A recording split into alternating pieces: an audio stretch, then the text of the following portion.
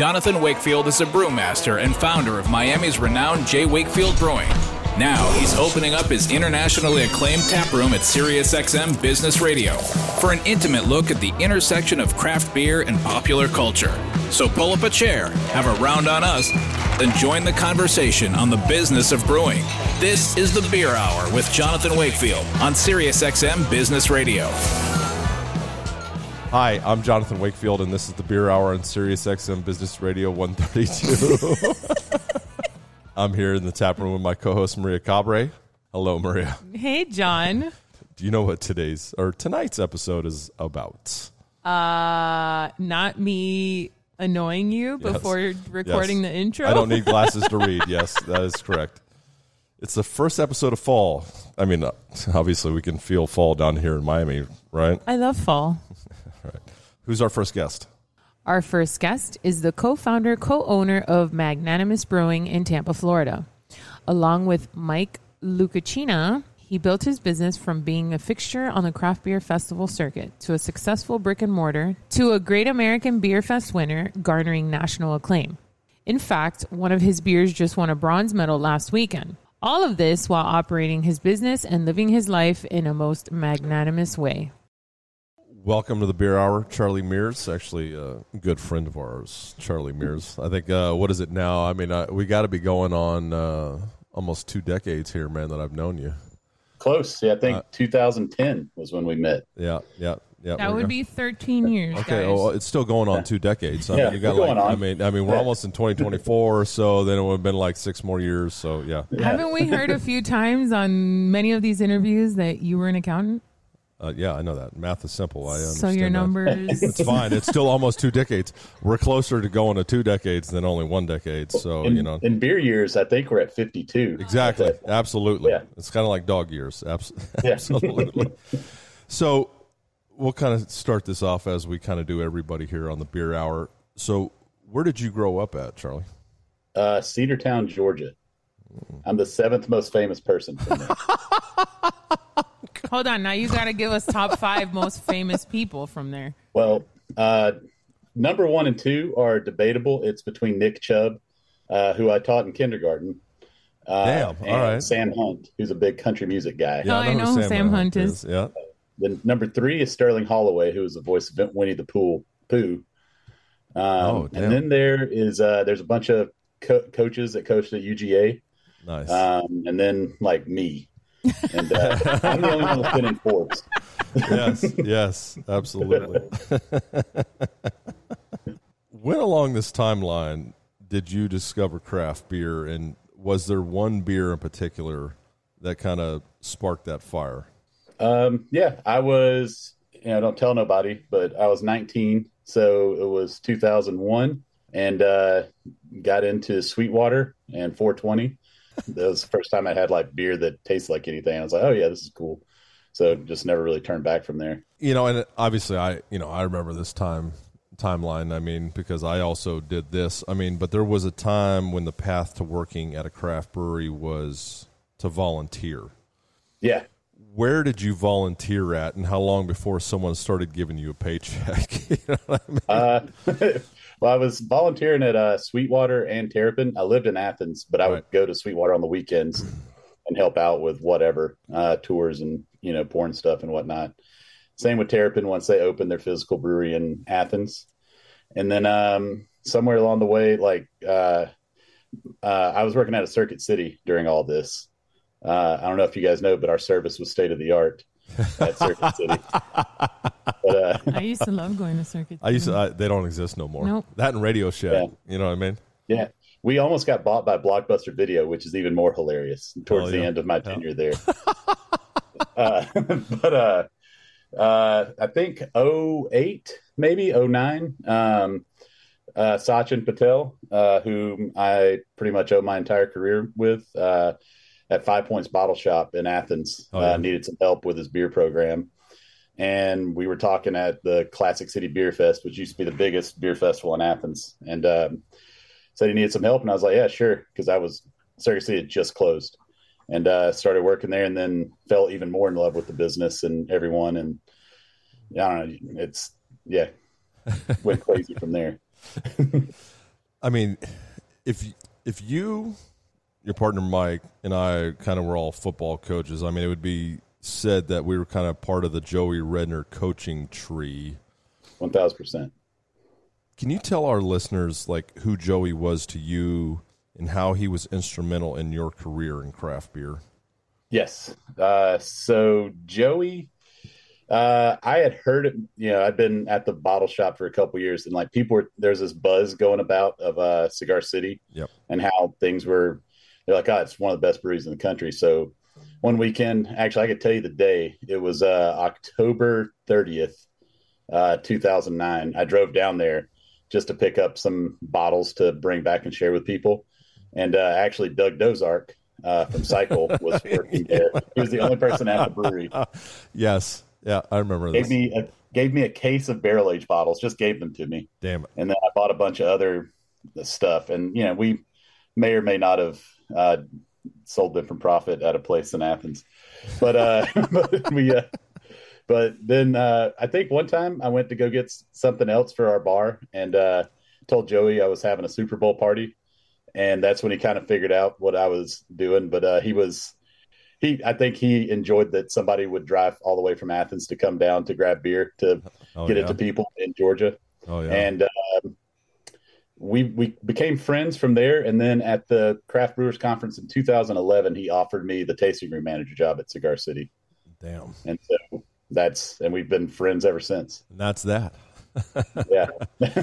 Yeah, I mean, my story is kind of the same because in 2009, it was the only craft brewery in Florida, and I would drive up every other weekend from Miami to go to Tampa just to buy beer and bring it back down here and drink it and obviously share it with everybody down here, and ended up becoming good friends with Joey, and he ended up coming to my house because him and Justin were down for something, and they came to my house to watch the FSU Miami Hurricane game, and I had 2 beers on draft that I made myself, home brewing, and he tried the beers, and he's like, you need to come brew these up there, the pilot system. And I'm like, okay. And then, the rest is history after that. But yeah, he definitely, I think, had an impact on a lot of us in that area, around that time.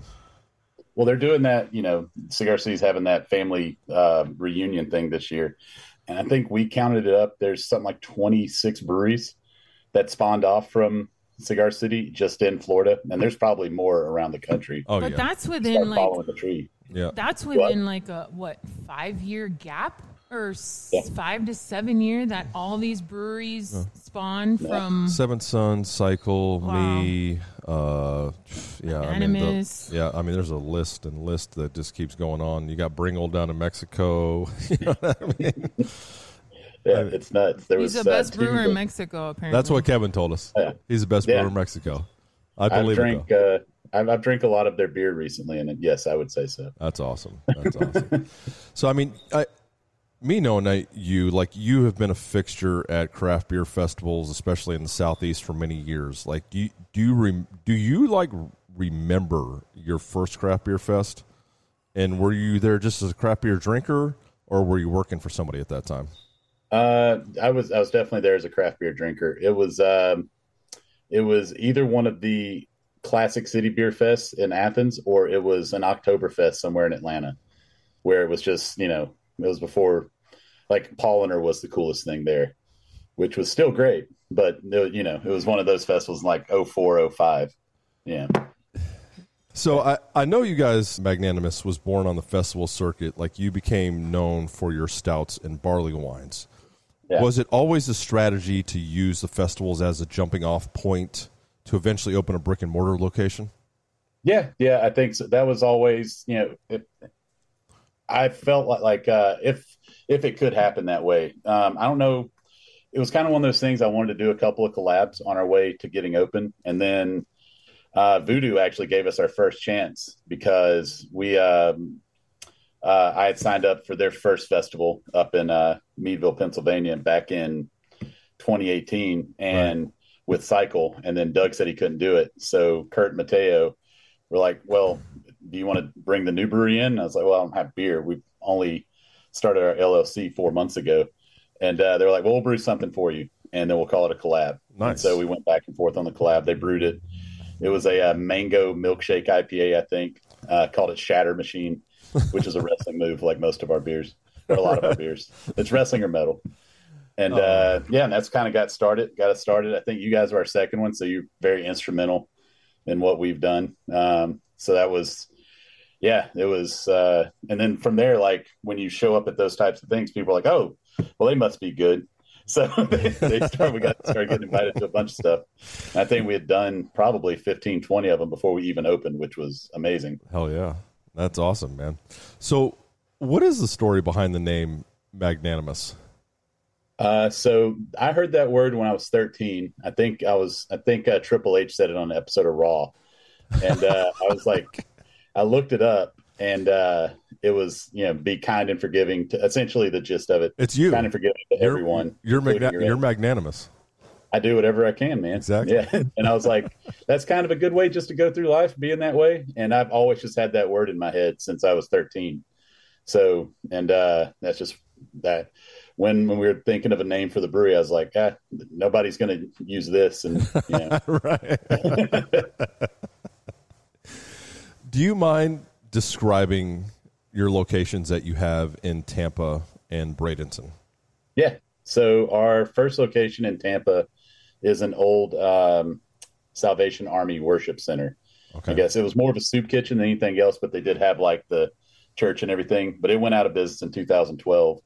And we took it over in 2018. But it's pretty awesome. Got, really high race. There's not another tap room like it in the state.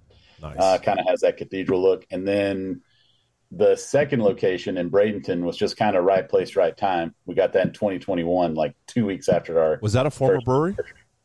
I'm sorry? Was it a former brewery or no? Yeah, no. It was Darwin. It was Darwin. Yeah.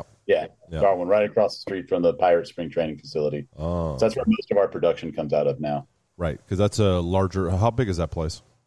The buildings are the same size. It's just the configuration's reversed. Like in Tampa, our tap room is the majority of the building. Right. In Bradenton, the tap room's tiny, but we can do about 1,200 barrels out of Tampa. We can do about 4,500 barrels out of Bradenton. Oh, damn. Okay. What kind of brewing setups do you got in both of them? 15s in both. Really? Obviously, more tanks in Bradenton, though. Yeah, and more 30s. There's I'm going to get this wrong, but I think there's 7 15s and 8 30s there. Woo. And in Tampa, it's 6 15s and 2 7s. Okay. Tampa, I know I got right. Bradenton, I'm probably completely So you're splitting 15-barrel batches into them 7s? Oh, yeah. Okay. A lot of times doing a sour, fruiting it 2 different ways, or dry hopping a IPA 2 different ways. Yeah. I mean, that's something we've been starting to do as well, start split batching sours and stuff like that, just to get the most out of it, you know what I mean? Yeah. So you're not just inundated with 100%. One brand, Yeah. But how many different beers are you guys brewing now? Oh, God. So we have 3. I don't want to call them, I guess they're cores in the grand scheme of things, but we have Juice Lord, which is our big IPA. Yep. Brucker Beer, our Hellas, and then Dark Messenger, which is our vanilla porter. Nice. And then we release 1 to 2 new beers every week on Thursdays. Damn. So, I think if you looked at our Untapped, it'd probably be like 200 to 300 beers right now that we've released. Yeah, sound like us. Yeah. That's not an easy thing to pull off, man. No. It's not having that ingenuity of coming up with new stuff all the time, and just it's not as easy as what people think it might be. So what? Well, helps when you have. Go ahead. No, go. I was saying, it helps when you have Geiger. Oh, yeah. Crazy ideas with labels. The mastermind. Yes. Another one born of the Cigar City. Yes, absolutely. Yes, 100%. Yeah, I remember meeting him at my house when I had a bottle share down here for the first time before he ever worked for Cigar City. Yeah. He was just a beer geek. That's funny. So yeah. What do you think out of that portfolio that you guys have? Like, what are your most popular beers that you guys do? It's definitely the hazies. No one was. People were kind of dabbling in it before we opened. Like, our complete business plan changed a couple of times while we were building out. Right. Like, we're going to have fooders and whatnot, and then between 2018 and 2020, people stopped caring about mixed fermentation, which sucks. We still want to do it at some point, but there's just not a market for it. There's zero market for it, which blows my mind. It sucks because those are some of my favorite beers, and if you make one, you just sit on it for the rest of your life. Right now. Yes. Yeah. Well, I mean, Wayne Wambles wouldn't be very happy about hazy IPAs, but I think the whole market has shifted that way. Yeah, it's kind of the way it no one was doing it, and we were running short on money by the time we opened. So it's like, well, these will be quick returns because we were going to do just kind of like mixed firm lagers, IPAs. I think a model I liked a lot was what Zillicoa does, and it's like they make an IPA, but it just says cold, wet, hoppy. Nice. And I think that's the dream, is to do something like that. But they also have like 3 acres right on a river, so you can kind of do whatever you want. Hell yeah. But so it was just like, all right, let's make some. We'll do the hazy IPA thing, and it caught on, and people love them. So that's what we do is churn them out every week, and we still do a lot of lagers. I think there's 7 lagers on our draft list right now. Whew. So, jeez, and they do well. It's a Saturday, Sunday play for sure. Exactly. Right. So I know you're from Georgia, but you talk a lot about telling the story of Florida in your beers. Yeah. What does that mean to you? Well, so we're both really good friends with the guys at Arizona Wilderness. And they inspired me a long time ago when they first opened. Like, they use a lot of local ingredients, and they've saved a river by having I forget the name, Sinagua Malting Company. It's a wheat company that helps save a river. That's Sonoran wheat. Yes, Sonoran wheat. The Sonoran wheat. Yep, Verde River. And so I was like, if we can do something like that in Florida, because no one's really doing it like you guys were with the red dragon fruit for dragon fruit passion fruit, and probably a host of other fruited sours you guys have done. Right. But up in Tampa, no one was doing that. Like, everybody's just ordering the same fruit puree from the same places, and it's kind of like a cookie cutter thing. So I was like, if we can do like a kumquat beer, there's a kumquat farm 45 minutes north of Tampa. Loves kumquats. Those guys are awesome. The Good family, they're great. Nice. We do a pecan pie beer every year from, and I buy pecans from Monticello, Florida, from Mr. Sheffield, who is one of the greatest characters that anyone will ever meet in their entire life. That guy, he calls his pecans the Cadillac of pecans. Told me one time that you can go in a cave with pecans and Manuka honey, Tupelo honey, and you can live there for 30 years and just live off those. The guy's he's a crazy person. I love him to death, though. He's one of my favorites. Awesome. That's awesome. But we try to get local produce as much as we can, because we grow everything down here. Oh yeah. I've driven down there, picked up 450 pounds of red dragon fruit. I know. I mean, and you guys even, like, we don't get it, but like you guys have, I think there's blueberry farms up there. Oh yeah. And all that. Like, we don't get that down here. Like, we can get strawberries, but like blueberries we don't. Like, obviously we ain't getting apples, and we have a ton of citrus, but like, there's not much anything that doesn't grow down here between us and, kind of the panhandle area that we would call Florida. You know what I mean? Yeah, for sure. It's you guys get more of the tropical fruit, which is awesome because we don't get that up there. Florida's a very diverse state in that regard as far as the agriculture goes. Yep. That's why I like it down here, because we can get a whole bunch of different things. It's like if we were all in Nebraska, and I always make jokes about Nebraska. No, corn. But there's only so much we can get there. Corn. We'd be doing a lot of corn beer. Have you seen those 100%. Little apples in the Everglades? The crab apples? They're not crab apples. Sugar apples? Yeah. I think they're called sugar apple. There's a Spanish name for them, but I think the American name is sugar apple. Yeah. Huh. They grow in the Everglades. I didn't know that. Yeah. Interesting. They're awesome. I don't know if they work in beer, but they are awesome to eat. There's a lot of things I've wanted to use that I don't know if it would work in beer, because like there's some very strange and odd fruits down here that I've been wanting to use for years that I just haven't done. But it's like, man, that would be great. I just don't know how well it would go over if, plus you got to play with the TTB and what they allow in the beers. You know what I mean? Yeah. Because guava wasn't even considered an ingredient according to the guava, passion fruit, mango, dragon fruit. Like I remember when I was at Cigar City and when we first opened, like towards the end of like 2014, that there was nothing on that list, and every single fruited sour I wanted to make, like I had to submit a formula to the government so that they could read through the formula, see how many pounds of each fruit you're putting in, and then see if it was in some way going to be like poisonous or toxic to the consumers, like when you put it in the beer. And it's just like everyday fruits that people go to the supermarket around here and they pick up and eat at home. You know what I mean? But now they still don't have, like, tamarind's not on that list. Still not, right. That's crazy. You know, some other stuff, and I'm just like, man, get with the times. Yeah. It's they're way behind. Because it's such a pain in the ass to do the formula and then wait for that to then Right. submit the actual TTB cola. Right. So I know you had also just come back to town and you were in Lithuania.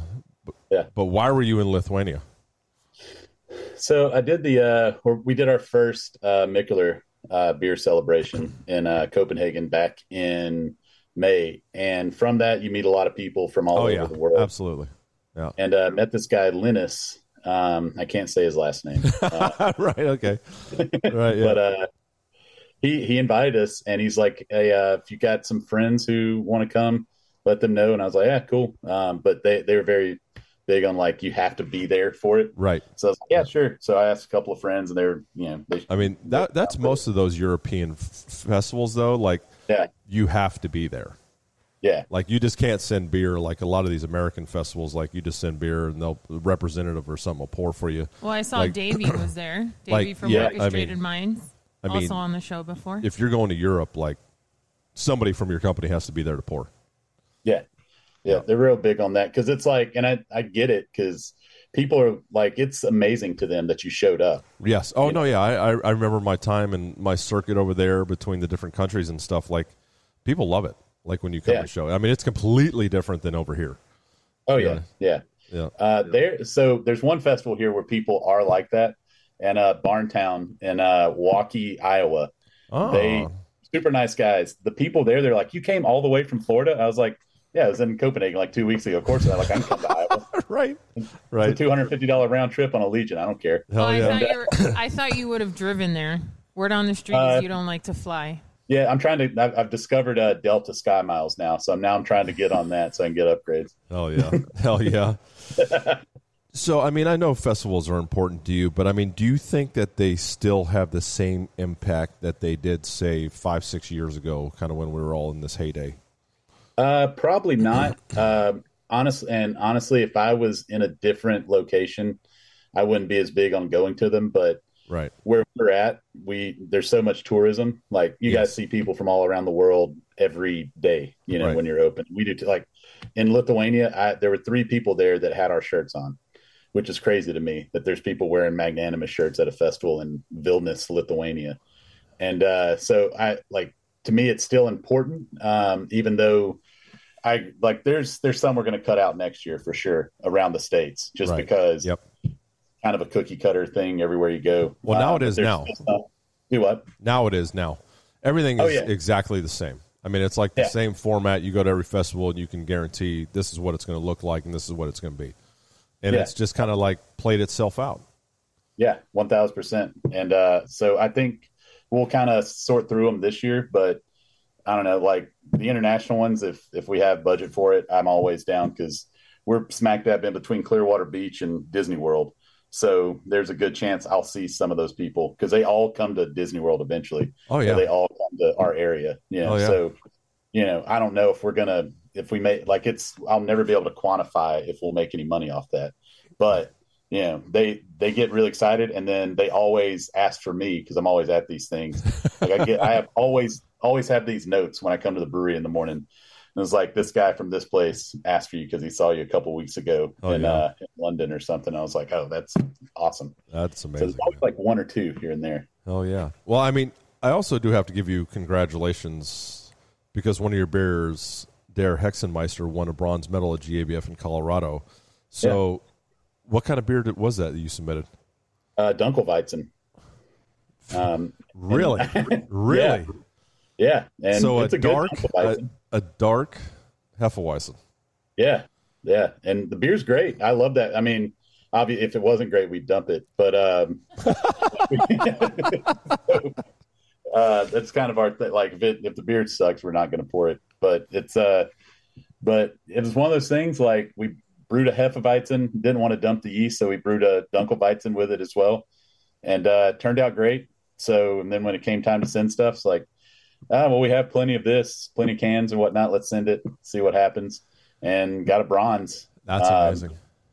Which was cool. Like, it's at 10:30 at night at the end of this beer festival in Lithuania. I'm getting texts from all these people in Colorado that are 9 hours behind me. Hell yeah. Sending like congrats. I'm like, what the hell's going on? And like somebody finally told me, yeah, you guys won for Dunkelweizen. And I was like, all right, cool. That's amazing, because we have actually brewed a Dunkelweizen. Yeah. And it's hard to sell. Yeah, it's very much so. The sales did not pick up on Sunday after we won. But we can put the medal on the side of the can now. Actually, to me, that was a great beer. I mean, I actually really enjoyed the style, and it's delicious. I think we brewed it 3 times. We couldn't sell it. Yeah. I mean, we even tried to push it into the market and everything. But that's an interesting style. I mean, we've done some out the box dead brand styles, but like it's all just because something we wanted to do. Cot busters and all types of stuff. He's like, let's brew a cot buster. Yeah, but that's me. I like to take stuff out of the graveyard and see if we can make it popular. And then again. gets mad when we can't sell it. We did it with the Berliner Weiss, and now it's like turned into this monster. You know what I mean? Yeah, no, 100%. So I do have another question that tell us about your work with the National Pediatric Cancer Foundation, if you don't mind. So I do a lot more personally than we've done with the brewery so far, but we've done a few things with the brewery. But every few years, like most people know me for having the long hair or whatever, but I only grow it out so that I can donate it, do events around it with the National Pediatric Cancer Foundation. That's awesome. And I generally donate it to Wigs for Kids, which I think is in Battle Creek, Michigan. Okay. They're one of the best ones that they'll take pretty much, black, gray, brown, whatever hair. I mean, you got a little bit of mix of everything going on. That might be, kid might have some nice hair, man. Yeah, no, that's what I'm hoping for. I hope they dig it. But I know, I also like to grow it out because if I ever get a hair in my food, I can just be like, it's probably mine. I got the entire cornucopia going on up here. Oh yeah, I got you. But I do the first time I did that, Cigar City held an event, and just to meet the families and talk to the kids and whatnot. Like, it's amazing just to see how I hate to say because Brave's kind of overused, but it's just the courage of those families is just amazing. So makes me want to do a lot of work with them and whatnot. And that's who I do a lot of things with those guys. That's awesome, man. That is an awesome thing. So I really have one last question for you, brother. And it's a real business radio question. Can you really be both magnanimous and successful in business at the same time? Because they kind of seem like conflicting ideas, and how do you reconcile them together to be as successful as you guys have been? Well, tell you it's tough, but you can do it. I mean, I think my philosophy has always been like, if you're good to people, you'll be okay, right? And no matter what. And right. I've always kind of been of the mind, like I didn't get into this business to get rich. So it's like our success has to do with our people's success, right? That work with us as well. So I don't need to be the guy that's making all the money and also and the brewery, as long as the brewery is doing well and our people are doing well, then I'm happy. And I'm fine with whatever I get. That's awesome. So I think that's where it has to be. You have to empower your people. You have to make sure they're successful and then go from there. Awesome, man. So I think you can make it happen. You just gotta make some concessions on the personal end, not be too, not get a big head. Right. Yeah. Invest in your people and invest in good equipment, but your people are very important. Absolutely, brother. Well, I want to say thank you very much for joining us today. This has been a pleasure, man. It's always good speaking with you, and I wish you very much success going forward, and keep killing it out there, man. Oh, yeah. Thank y'all. Thanks, Cheers. Charlie. Thanks, brother. Love y'all. All right. Love y'all, too. You're listening to The Beer Hour with Jonathan Wakefield. Conversations on the business of brewing and popular culture. Our next guests are the co-founders, co-owners of Brooklyn Cider House. In 2014, these siblings left successful careers as a wine buyer and an English teacher to open a cider house in the Bushwick neighborhood of Brooklyn.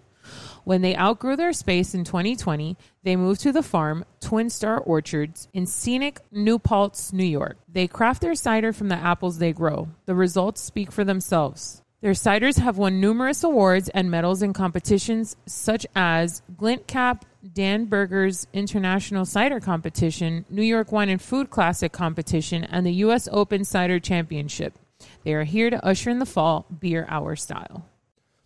Welcome to the Beer Hour. Peter Yee and Susan Yee, thank you very much for joining us today on this show. It's a pleasure to have you guys on. Thank you for having us. I mean, Peter, I would say like your story is such a beer hour story. I mean, it was like during a trip to Spain that you found yourself in a cider house in the Basque Country.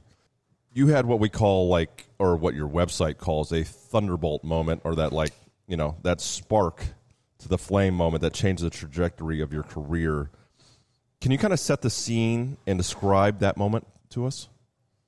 Oh, yes. I was visiting northern Spain, the Saint Sebastian, because it's kind of the stops that I make on my wine journey. So I was going from Bordeaux to Saint Sebastian, then to Rioja. So Saint Sebastian is kind of in the border of Spain and France, but on the Spanish side. Right. So I go there all the time because it's a convenient stop. Also, the wines are very good, and the food is absolutely spectacular. So I would go there to have incredible pinchos and vintage Riojas and grilled turbo, which is one of the specialties there. Back then, I didn't like cider. There was no cider that interested me, and this beverage absolutely, floored me. It was a beverage that I've been looking for in my wine career for a long time. Right. It was light, refreshing, food friendly. It was completely dry. And the best part of it all is there's no hangover. You can drink incredible amount of cider and feel great the next day. Because of the lack of residual sugars? Yes, but also it's lower in alcohol. Right. And this particular cider in the Basque Country, which I call natural cider, right?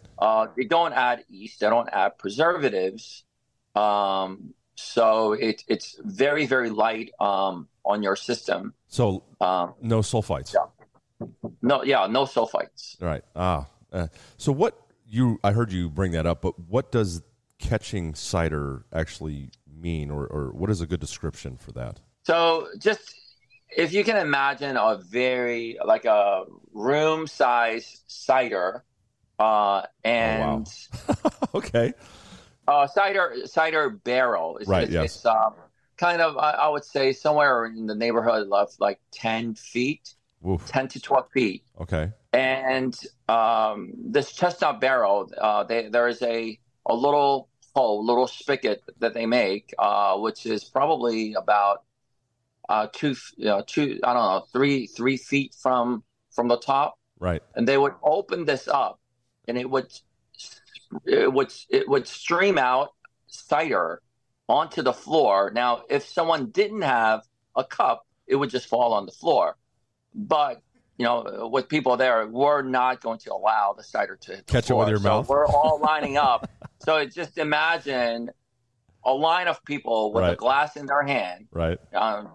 And they're just, as soon as one person catches cider, there'll be someone right behind that person. That's amazing. Following that stream. And when I lift my glass, when I had enough, the next person would catch cider. That's awesome. It would be just a line of people catching cider, and then they would open up a different barrel. So you would go to a different barrel and then drink the cider. Wow. And it would be they don't limit you. You just kind of catch, and if you want more cider, you just get back online and catch more cider. That's awesome. So your brother comes home from his wine trip and tells you, hey, sis, we're opening a cider house in Brooklyn. What was your reaction? Did you think he had too many glasses of Tempranillo? Yeah, I thought he was crazy. Maybe chocolate. Yeah, he'd always tried to kind of recruit me into the wine business. Right. And he was always like, oh, you know, you have a good palate. You love wines. You love to eat. You know, why don't you come to this side? Right. And I was never really interested. I was always interested in eating and drinking, but not really doing business or making it a business. Right. And then, yeah, he came home one day and we were just driving. I think he was driving me somewhere, or we were driving somewhere. And I remember him bringing this up. He was like, you know, I had this incredible experience at the cidery. And at the time, I didn't like cider either. So I didn't understand. I didn't understand what his excitement was about. So he definitely, he came home and he was like, there's just something about this experience. Like, I think we need something like this type of cider house in New York. And it would fit so well in New York because we're the apple state. We grow incredible apples. Yep. And it's just this wonderful, not just like gastronomic experience, but like such a social and community experience. Right. Like, what's amazing is that you're in this space and you're pretty much sharing everything, you know. He didn't describe like just the food as well. Like, it is very rustic, but one of the things about the cider houses is everything is on shared platters. A lot of them, you don't get a plate. You don't get utensils. Just hands. Yeah. You literally get bread and they have the bread cut up and you grab, you know, the steak or the tortilla or whatever it is that's being served, and you put it on your bread and you eat it. Wow. And then you go in between those bites, like going to catch cider in the barrel room or the tank room. Wow, that's awesome.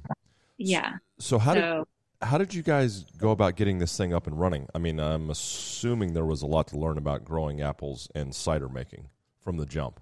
Much we're still learning, like every day, the million things that we don't know. we basically run into. Yeah, we basically in the very beginning, it was I describe it as like fighting with lions. Like we had to figure stuff out. Like, we didn't know how to do a lot of the stuff, and there wasn't a lot of people that you can just go to and ask. You know, although we did reach out to a lot of people, but the type of cider that we were making, it's very rare to see anyone outside of the Basque Country making this style of cider. So we had to learn. We had to call people in Spain to get some answers. But in time we figured it out, and we'll start learning. I think our ciders are getting better every year. It's a cider that we love, but also we found out that it's a cider that sells the least amount. So it's our favorite cider, but it's also the cider that people just don't understand. It's a very difficult cider. It's kind of like, understanding wasabi or understanding, a difficult food. Like, I think even some stuff like sake or wine, the first time you would have it, you don't necessarily understand it. So it's the same thing with this cider. When you grow up with this cider, when you're there in St. Sebastian or Asturias, I think it's very natural to fall in love with this beverage. But when you're not from there and you're trying this for the first time, it's definitely a difficult beverage. When Susan had it the first time, she didn't like it either. Is that true? Yeah. I didn't really like it at all, but they definitely drink it like water out there. Right. Do you think that the understanding of that cider has to do with the way that it is like this very cultural community, doing the whole barrel thing and the catching and the eating and that it's such a I don't know, people coming together. Is that part of the understanding of that cider? Absolutely. I think that culture, that environment, it's really special. And I think that's part of the experience that we wanted to create because it's such a very, it's a special place. So we wanted to have a place like the cider house, but outside of there, it kind of gets lost a little bit because it's dry. It's also like a pickled cider. There's a little bit of like pickle juice component, like a kimchi or something like that in cider. So, and we call it volatile acidity. It's got that character, and most people don't like it, but when you pair it with food, it becomes to life. It lifts the food, right, and cleanses your palate. It's really spectacular experience, but we can't. It's hard to tell people, hey, you need to make a bacalao tortilla, tortilla bacalao, or have a chuleta. Right. Don't drink this by itself. I mean, that doesn't work either. So, it's a difficult beverage for people to understand if it's not shown under the right context. And I think the one other thing that Peter didn't mention that he loves about the cider, and we both now love about the cider, is that it's a cider that's so versatile. Like it takes you literally through, the appetizers all the way through the dessert. Like people actually pair the raw cider with our apple cider donuts now, which we didn't know. But in the cider houses, it goes through every course. You're drinking the same style of cider, and it just works beautifully with everything. It is hard to find a single beverage that could do all courses. Absolutely. But I did want to just mention, like, when you had asked the question a while back about how did we learn, and for people that might be interested in going into cider making or brewing, what's amazing is that the community of cider makers is really small in the Northeast. And even like across the US, we're learning like there's a community of people, of makers, and they're so helpful. I would say like 98% of the community that we've met, they share everything that they know, like willingly with you, so that, you ask them about the yeasts and the apple varieties and, their experiences with certain varieties of apples growing in their soil, and they'll give you all the information. They'll literally like send you like their, records and so many things. Like it was an incredible experience for sure. Like we didn't do it by ourselves. There were so many people that like helped us along the way. So your ciders have won a bushel of awards, as per Rocco would like to say. Dad jokes. Yes, dad jokes. Do you remember the first one? How did that award make you feel, and was it sort of a validation that all of your hard work in learning how to make cider really has come to fruition? Well, it certainly made me proud that we are being noticed. Right. But the proof is in the pudding. Like we need the sales. Right. You didn't hang your hat on the award. Like I know, like there's been plenty of people that hang their hats on the awards, and that's all we got. But no, it's like, hey, oh great, we got an award, but really we want to see the sales because that's the real marker of how well we're doing. Yeah, we want more and more people to discover natural cider, but we've been like sort of at it for the last 10 years. And we are almost kind of, we're certainly, we didn't give up, but we're slowing down on that because I've been fighting that for a while, and it just doesn't, it may take a generation or two to really get people to understand that, that natural cider. Right. We have moved on, with other ciders too that are much easier to work with, and more people kind of gravitate towards that. Other ciders, and I don't know.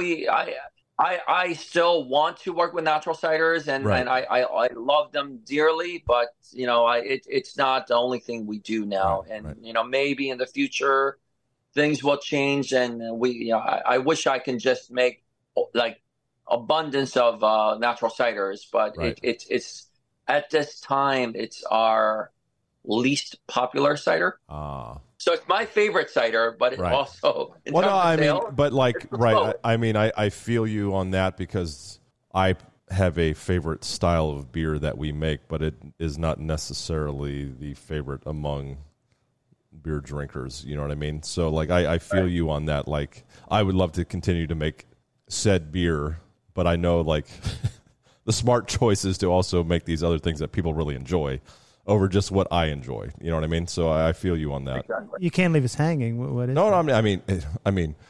well, it was super popular for a period of time, and just drinking, making barrel-aged imperial stouts. They're still popular. What are you talking Not about? on I the thought same you were level. going to say Not an on the same English level. style Yeah, porter. Well, I would. I was love just- English style porters. Nobody drinks that crap. Right. Yeah. They don't. I know. I mean, have to sell them, and I You know what I mean?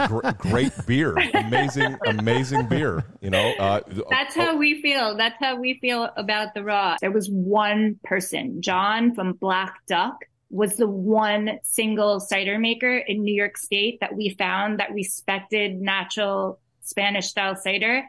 But everybody else was like, we don't like the Spanish style cider. It tastes really faulty. Interesting. So, and now it's a different story. Right, Yeah. of course, yeah. Because with the growth of natural wine and everything else, Well, I think people's palates develop too. absolutely. No, I mean, we've seen it. We've seen it develop. Yeah. You know what I mean? Yeah. I mean, so it's definitely, and it's on a course for that. I mean, but I can say like within the beer industry, because we used to make wild beers where we would introduce wild yeast, Brettanomyces and Lactobacillus and Pediococcus to the beer. Those used to be supremely popular. And now, if I make one, I'm probably going to be sitting on those bottles for A year and a half.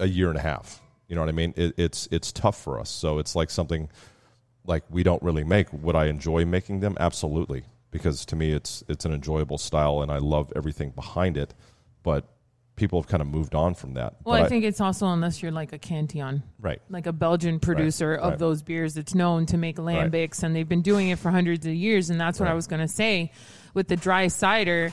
I'm sure, in San Sebastián, the first 10 years weren't perfect when they were making it, but as they got to know their surroundings, and that's what's going to happen to you all, you'll leave that legacy and people will continue to do that. So it'll be incredible to watch. Yes, absolutely. So I do have one last question for you guys. Why do ugly apples make the best cider? Why do ugly apples make the best cider? First of all, we are looking for flavor, and typically the bigger the apple, less flavor. Really? Smaller the apple, more flavor. Okay. Not always, but typically. My favorite apple right now is a crab apple, Mentoring crab apple. Oof. And it's just absolutely packed with flavor. It's really sweet, super high acid, right, and tannic. Oh, and there's so much flavor there. It's almost too much. Yes. For on its own. You need to cut it. You need to cut it with other apples. Some of the other components is the appearance. We don't really care about the appearance. Right. We don't care if there's blemish on the skin, because it's natural. If you want to make a perfect looking apple, you just need to spray a lot so the bugs don't want to touch that apple. Right. So, for us, we don't need to have a perfect looking apple. Right. We want apples with a lot of flavor. So it's typically smaller and uglier. And I feel that, it's just, it's a perfect slogan. I mean, it really fits exactly with what we need. right, which are small, ugly apples. That's awesome. Have you guys actually used crab apples for cider?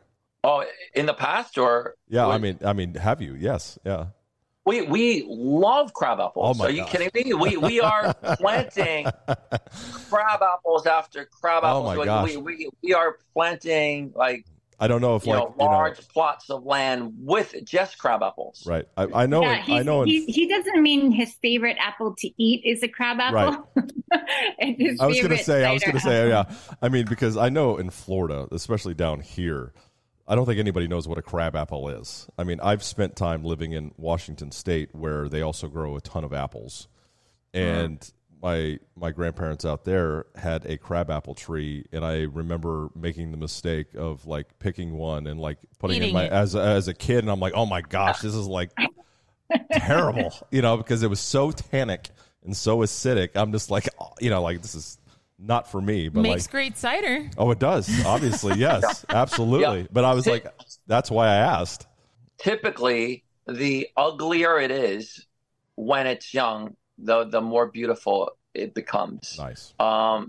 And it's something that I heard with a lot of the winemakers. And it I think is very true with the cider. And I want those flavors. I want the flavors that you didn't like when you bit into that crab apple. Right. I'm looking for those flavors. Nice. That's what I want in my cider, because that's what makes it interesting. Right. When an apple is sweet, because you're eating the apple fresh, right? There's still sugar in the fruit. Right. You don't need so much other things because you have that sugar. But when that sugar is converted to alcohol, now it's no longer sweet. You need the other stuff to have a complex beverage. For flavor components, absolutely. Yep. Well, yeah. I really want to thank you guys for joining us today. This has been an awesome conversation. Thank you so much. I'm definitely going to have to. Oh God.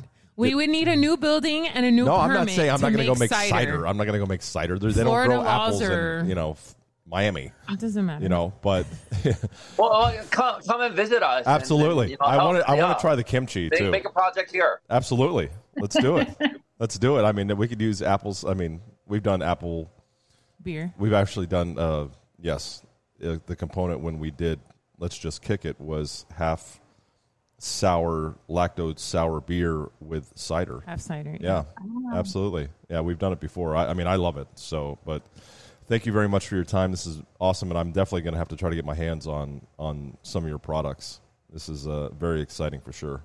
Thank you, guys. Thank you. Thank you. That's it for this week. I'd like to thank our guests, Charlie Meers, Peter Yee, and Susan Yee, our co-host, Maria Cabre, our producer, Rocco Riggio, and our editor, Brian O'Connell. Thanks for starting your weekend with us. You can catch us each Friday at 6 p.m. Eastern Time on Business Radio 132 or anytime on the SiriusXM app or wherever you listen to podcasts. Please rate the show and leave a review. Remember, people, the thirst is real.